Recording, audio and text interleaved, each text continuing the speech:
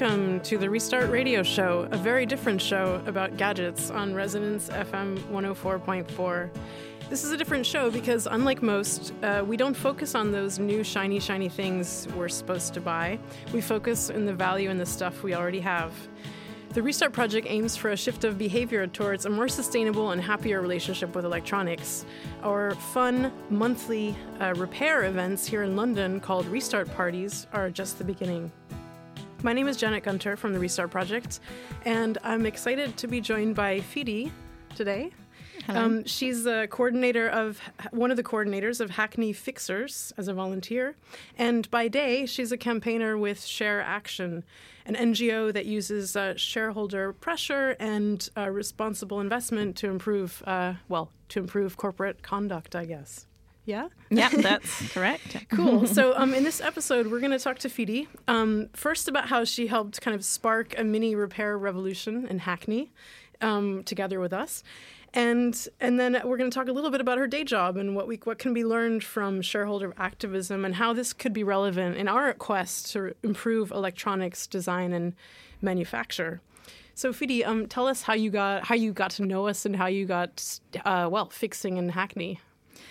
Yeah, so I've been part of a local environmental group in Hackney, Friends of the Earth group, for quite a while. I've been interested in these issues for a long time. At some point started a campaign which is called Make It Better, Friends of the Earth, which was all about making better, more sustainable products which are easier to be recycled and repaired. And there was also a bit on tin, right? I remember there was some focus on ethical tin, which is used in electronics. Yeah, absolutely. Yeah. That was an important element of it. So we're running that, and then at some point I met you guys and got inspired by Restart Parties and thought it'd be really lovely to get a practical element to that campaign, and then attended some training 2.5 years ago, and then started together with Sustainable Hackney, which is another local environmental organisation, to run Restart Parties in Hackney. And you guys have really created, I would say Hackney is one of our greatest nodes of activity in London. Ugo and I, he lives north, I live south. And I remember when we started throwing our events, our parties, we thought, Hackney has all the fun. We're like, all the cool people are in Hackney. Hackney has all the fun. We're going to do some stuff in North and South London. But we did it knowing that some people in Hackney would come forward. And we're really glad you guys did. Yeah, came true. And you guys have taken it to the next level in many ways. So there was a really amazing event in November, was it? Called The Big Fix. Yeah, absolutely. So we wanted to get more repairers involved in our activities. So ran this big fix event where we had, I think, overall 8 organizations who were offering repairing not just of the usual electronics, but of bikes, clothes. We had some maintenance of clothing workshops, some upcycling activities, some furniture upcycling, and it was just an amazing atmosphere. I think it really inspired people to think about all sorts of different elements that can be repaired. We had this one woman who came and got her bike maintenance, her laptop fixed, and did something with her clothes as well, and was hugely inspired. Yeah, that sounds like we should have an Olympics of repair. Yeah, absolutely. That's cool. Yeah, I noticed that focusing on gadgets. It really it cascaded throughout the rest of my life. So I just really think differently about the things that I own. I end up mending and sometimes reusing and modding and hacking. But it really has changed the way I think. And I think it's great that we made links with different repair groups. For the climate march, we were all marching together as fixers and menders. That was really great. Yeah. And we're trying to make that a regular element of our Restart Parties as well, to have a little bit of clothing, upcycling, repairing on the side. There's a never-ending need for that. So in your next event, when is that? One is March 12th, I believe? Yeah, absolutely. At the Arcola Theatre in Dalston. And we've got a fabrications lady called Bali, who's coming and doing some clothing repair, and then there's lots of usual great electronics repairing. The great thing about the clothes repair is that it feels slightly more accessible to the average person. Now, maybe it requires some degree of like maybe hand skill, but also it's just slightly less kind of intimidating maybe than the electronic stuff. So yeah, and I think you might be able to hook some people who a bit shy away from electronics repair. You might get them through like some other like slightly easier types of repair. And actually that reminds me. So another thing we had recently after the big fix was we did a sewing machine Skillshare together. Yeah. And that was, you brought a sewing machine, which I believe you rescued.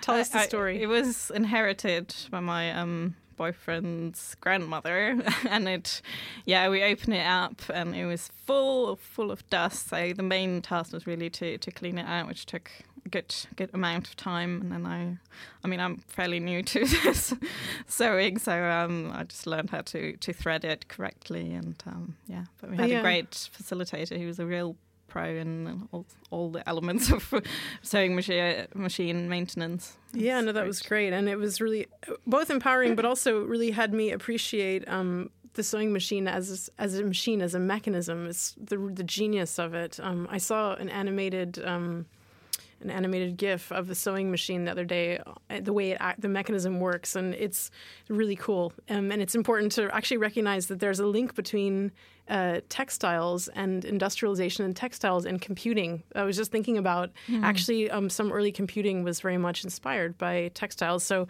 it's a great connection to make. Yeah, one of the things I've taken away from it is they definitely get one of the really old ones from the 60s or 70s because they last for decades. So that was key recommendation. I remember our facilitator saying, I joked with you earlier that we don't hear this ever. She said, this you need to do every 20 years. So I loved that. Yeah. Great.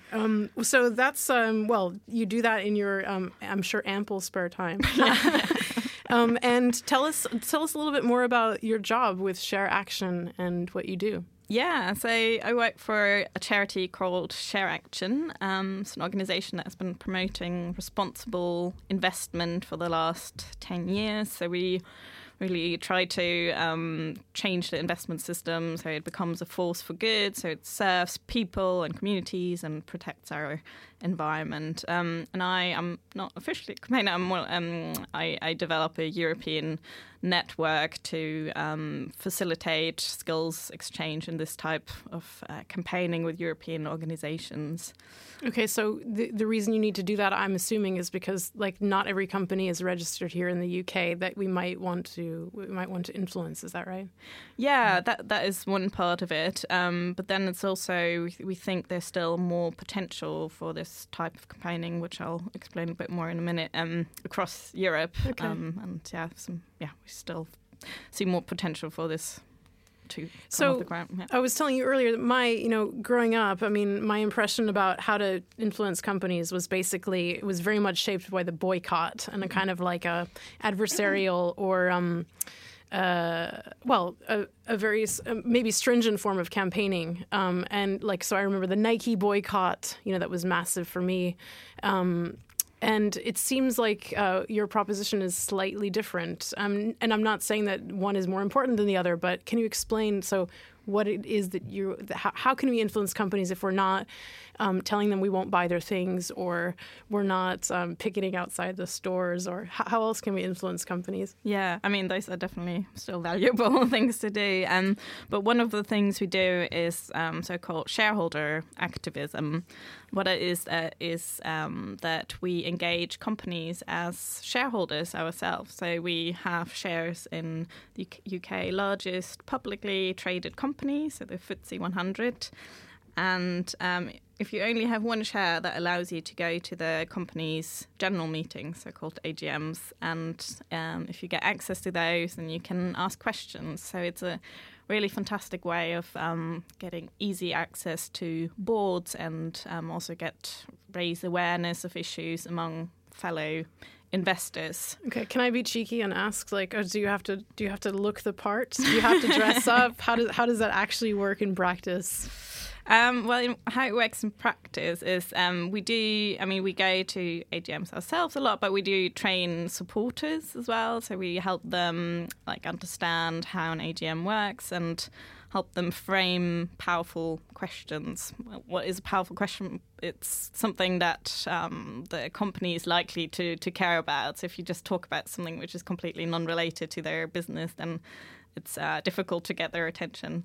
But then we do recommend to, look a little bit smart. It's just easier to get the respect of fellow investors. And that's really a crucial thing to do when you go there. Try to get the mood onto your side. Okay, yeah. So, I mean, probably listeners can tell that we don't necessarily think like investors here and companies, but it's a really good exercise potentially to think about. Okay, the companies seem to be quite invested in their image, often their brand. But what other ways can you appeal to companies in their own terms, in terms of like becoming more responsible, better companies? Just thinking about, we try to take the investor's view, and we try to think about what sort of corporate behavior is risky, either in terms of reputation or litigation, staff retainment, all sorts of things which have an impact on the bottom line. Yeah, exactly, of the company. So. Do you have any examples? I mean, you don't have to name a company, but like any examples of how you were able to pose a question that's about any of the things you just mentioned? Yeah, so big campaign we've been working on together with the Living Wage Foundation is the Living Wage campaign, which is a campaign which asks a voluntary scheme which asks companies to pay an independently calculated rate of the living wage, a rate which is sort of enough to live off, like in London and the rest of the UK. So that's slightly different. As a parenthesis, the government has created what they're calling a living wage, but you're talking about something different, correct? Yeah, absolutely. Okay. So it's a higher rate, which, as I said, it's been independently calculated, so it's actually really enough to kind of live off yourself and like maybe feed a family. We believe that's not, So how do you frame that in terms like that a company might get behind? So partly we go to AGMs, and I've been since I think 2013 asking companies to sign up to this, and then raised awareness among investors, and it's already led to 30 FTSE companies having signed up, which is fantastic because a few years ago there were only a couple of them having done that. Wow, that is remarkable, yeah. But then we also engage investors directly with campaigns. So in this case, we prepare so-called investor briefings where we explain that the living wage is really fantastic for their staff health, which is good to is of course important to companies. It's important to keep staff. Retention is an important issue. Generally, reputation and all of that, as we said, has impacts on the bottom line. Sure, and you'd think on some level, retailers would be thinking, okay, they are our employees, but they're also potentially they're our customers. In other words, if we're not paying people properly, they can actually buy things, and that's an interesting other argument. Unfortunately, they've been a little hard to crack so far. We've been campaigning with retailers. Yeah, interesting. Tesco and M&S, but still working on it. So, and we were talking earlier about the kind of companies that are on the FTSE 100 that might be related to electronics and the work that we do, and there aren't too many major manufacturers on that list, but mining companies and retailers come to mind as potential companies to influence. And one of the things when we're talking about the living wage, I'm quite interested in that because if you look at retailers, they're selling products that are made with such complex supply chains that go all around the world. So how do we? You were saying that the strategy is to start here, obviously, improve things here. But how can we actually, in future, start to make things better for people who are producing and involved in the supply chains of the products we buy? I think, there's definitely. I mean, there are already lots of organizations working on, getting an international living wage off the ground. And some companies have applied that, particularly in Southeast Asia. But it's something like it's a bit of a longer journey, and as you said, it does become a little bit more complex with lots and lots of supply companies. So.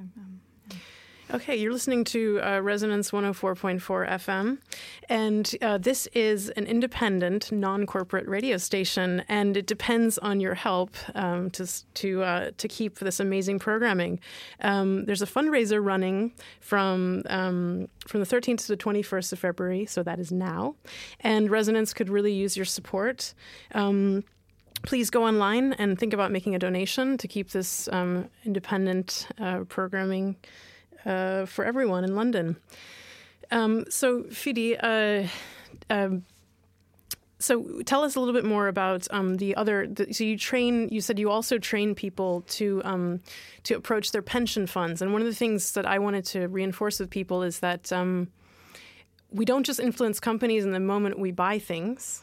We're actually part of a much larger system. And so if we're contributing to a pension that's invested in the markets, we are actually we are investors. Absolutely, yeah, and that's something we really are trying to raise awareness of. So I think no one really, or lots of people don't really think what happens to the money that they put aside, but it doesn't just sit in the bank somewhere. But the pension funds, particularly in the UK, it varies from country to country, but they often invest this money into equity, also into other types of investment, but equity is the largest part of it, which that means that they invest into company stock. And we do really want pension funds to take note on where they invest, engage companies when those companies are involved in controversial projects, but also be transparent where they invest, what kind of policies they have, and be accountable for it.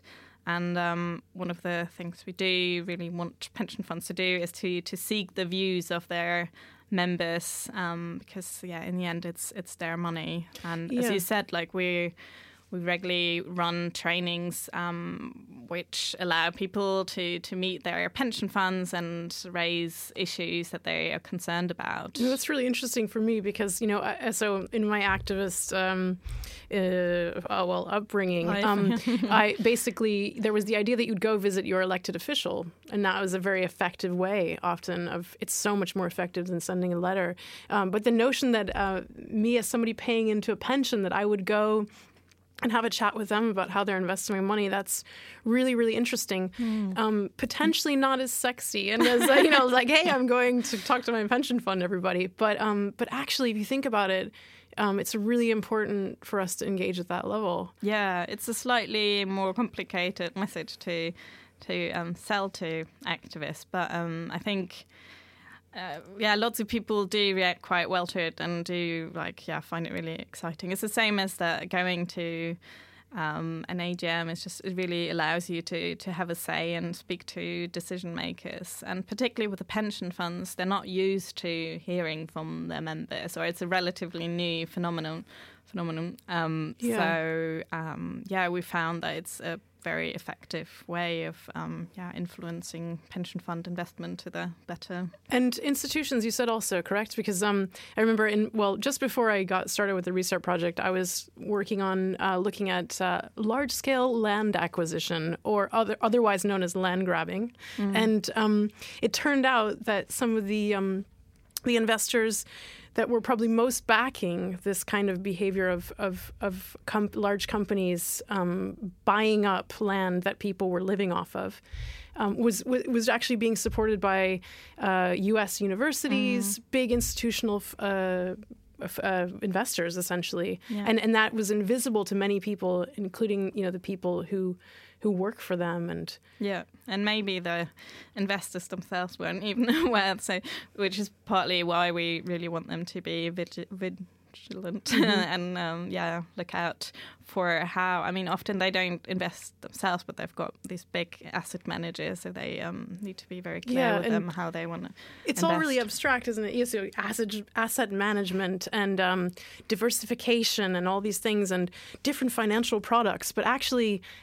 If you follow these terms and these products and these phenomena all the way to their logical kind of all the consequences all the way down the chain, you realize that there are people on the other side of the globe, and then of course as you mentioned, people right here in our city who are actually in some sense getting squeezed. Yeah. Like the value is being squeezed from them, and.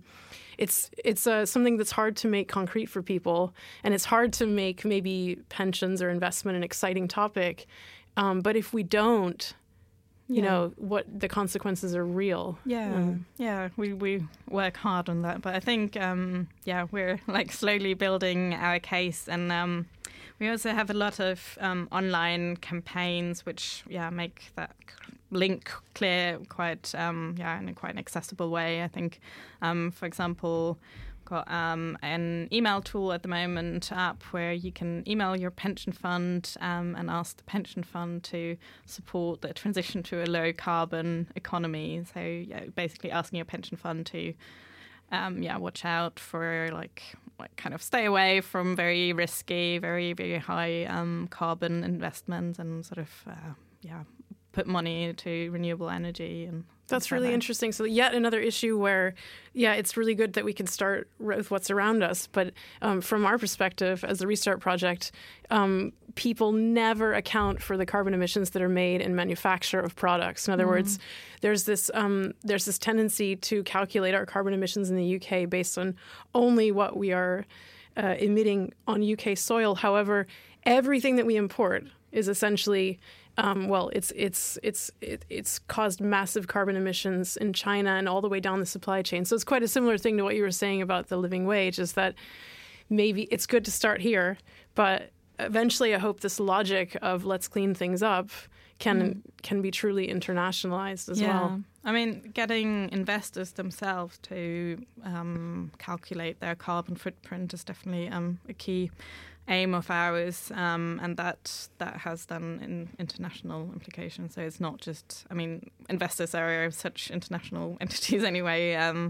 They do need to measure them on that's interesting. So you're asking investors to calculate their carbon footprint. Yeah, absolutely. And it's quite interesting. France has recently released some law which requires big institutional investors to do just that and monitor the impact they have on environmental, social and governance issues and calculate their carbon footprint. So let me get this right. So an investor will have a share in a company, and the company calculates its total carbon footprint and for all of its operations and activities, and the investor takes responsibility for that little share, that little sliver, a big share, I guess, of the carbon footprint. Oh, that's really interesting. And so are they reporting this, or is this something that you'll encourage investors and pensions to actively, as you say, become more transparent about? Is this where things are headed? Yeah, there are definitely some progressive investors out there who work quite hard on these areas, like Aviva, for example, or also the Environment Agency Pension Fund. They're very progressive in this area. With the latter, I'm not 100% sure whether they measure their carbon footprint as well. But definitely people are listening to that. And I think particularly post-Paris, more and more investors are aware of the challenges of climate change and being more aware of they need to do something as well. Okay, well that's definitely the glass is half full. So some days I feel optimistic, and other days I'm not so sure. Okay, great. And is there anything that you can tell listeners who might want to get more involved? So immediately, what is it that people can go out and do and learn from Share Action? Yeah, do have a look at our website. It's shareaction.org. There's the email campaign which I just mentioned. Also, do double check on our website. But I think on the 24th of February there's an AGM training coming up, which trains you up to go to a company AGM and ask a question that you care about. And there's another one in March, but that's all like electronically available. So check that out. And I mean, if you're listening and you never thought about your pension and you never, or you're like me and you probably like check the default after reading for all of 20 seconds about the other options, maybe it's time to, and actually probably, I think it's like 2/3 of people choose the default, correct, pension plan that's offered to them. Look, you're not alone, but there's still time to make it more immediate and more interesting for yourself. Absolutely, and that's definitely one other thing. If you find some fellow pension fund members who are members of the same pension fund, then do think about trying to meet them. And again, like we offer support with that to make sure you get the most out of it. And we were saying that this is becoming more and more important. I mean, this is shareholder activism and this kind of, and pensions have been a big issue in the U.S. for longer, partly just because the U.S. essentially has no real state, the Social Security to speak of that will keep people going in their old age. So we've had that for longer, kind of a much more tradition of private sector invested pensions. But it's coming up here. I mean, this is the tendency here, whether we like it or not. The UK has got the largest. The largest pension fund sector in Europe, for a similar reason to what you just said, that like in lots of countries on mainland Europe, you do get more generous state pensions, and here it's quite small, so people do save privately. So it's definitely lots of room to take influence. Yeah, and we can't afford to turn a blind eye because the money's being invested in our name, and it's. It's time to take some responsibility. And Absolutely. As you said, not everybody has to get involved. You said that pensions are actually quite interested to talk to small groups. So that's actually quite an empowering thing to hear. Yep. You're listening to Restart Radio, and just wanted to tell you about some events coming up. This Saturday in Tooting, you can find information on our website, therestartproject.org. We will be having a restart party where you can get help with your sad and broken electronics and electricals. Basically anything with a battery or that plugs in. We can help you take a look at it. We can help you figure out what's wrong. And sometimes, more often than not, we can help you fix it. And this Saturday, we'll be donating all of the proceeds, all the donations to Resonance FM to keep this and other radio shows going. So come, fix something, donate generously to Resonance FM. You can donate in person in Tooting at our restart party, or you can donate online on the Resonance website. Thanks very much for tuning in, and we'll be back next Tuesday, 1:30 p.m. And the Hackney Fixers are also have something coming out on the 12th of March at the Arcolo Theatre in